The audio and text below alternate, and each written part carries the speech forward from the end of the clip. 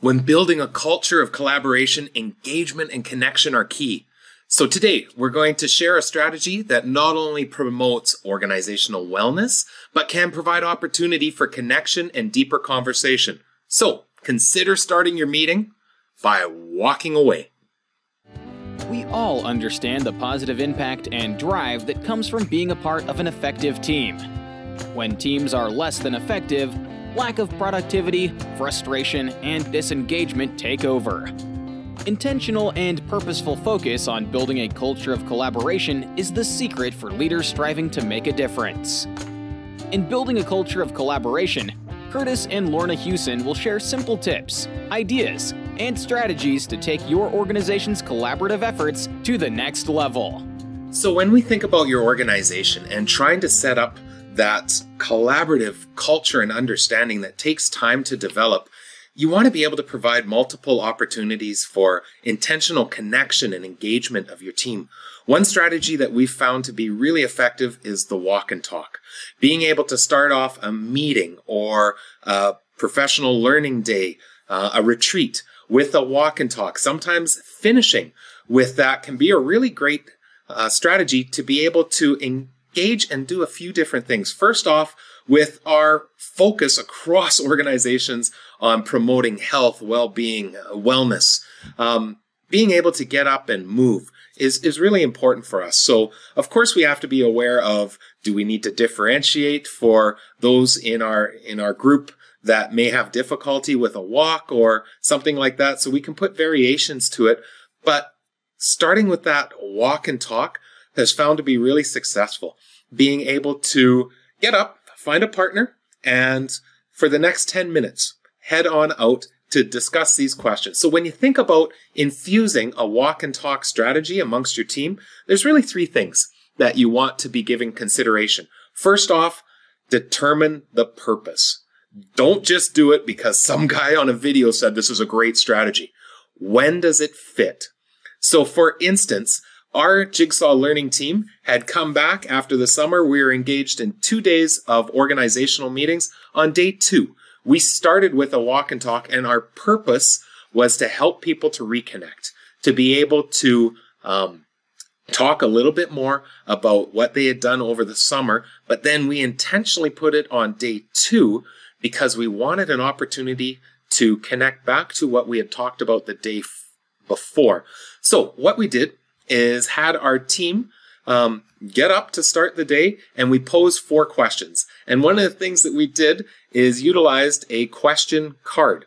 So we gave everyone one of these cards so that they would remember the questions that we were going to focus on when we went walking. And you'll see a digital version of the card in the, if you're on YouTube watching this, in the description, we'll leave a link for that. What we asked is that we're going to find a partner and focus on the first question. So for us, it was something interesting from your summer. Just start your talk. And we walked for a little bit, and then we paused as a whole group because we were walking somewhat together. We were in partners, but still it was like a mob kind of moving along. And then we said, okay, switch, find somebody else. And now we're going to go to question 2, something that gave you renewal over the summer. So it was a great chance for us to connect. People were finding people they hadn't talked with in the previous day. We had some members that were joining online, so we just dialed them up on the phone, and then we would pass the phone around to different team members when we got to the next question. But then the third question was a powerful one. What's something from yesterday that had you thinking last night? During that, then we just kept walking. So this took us, as we switched, after just a little bit of a distance to each question, and something that's made you laugh in the last 3 months. Again, for us, these questions aligned with some of our key organizational values.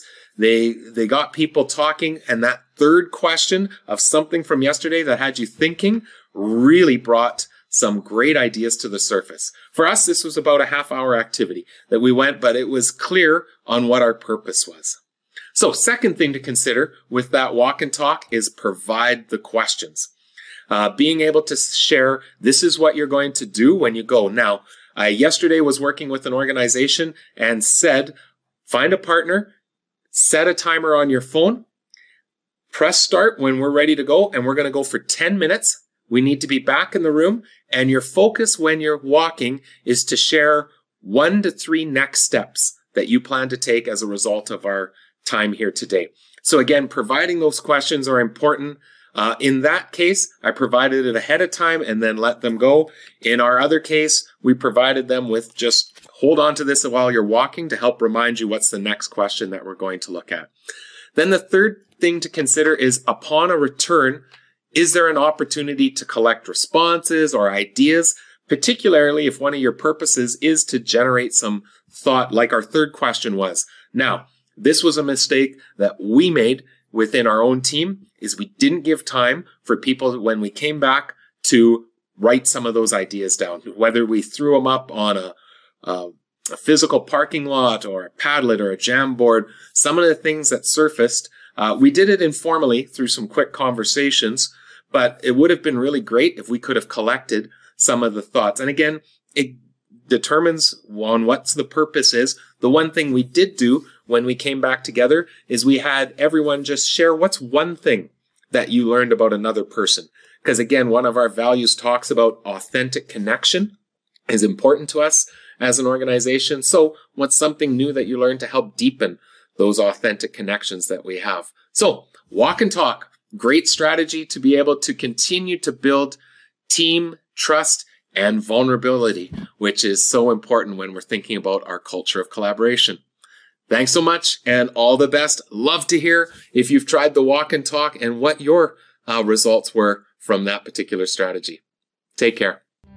For more on collaborative response, visit jigsawlearning.ca or join the JL Insider to receive access to newly added resources and content. Make sure to follow us on social media. Subscribe to the podcast and the Jigsaw Learning YouTube channel to access past and upcoming episodes. Join us again as we continue to share tips, ideas, and strategies to help you continue to refine your culture of collaboration.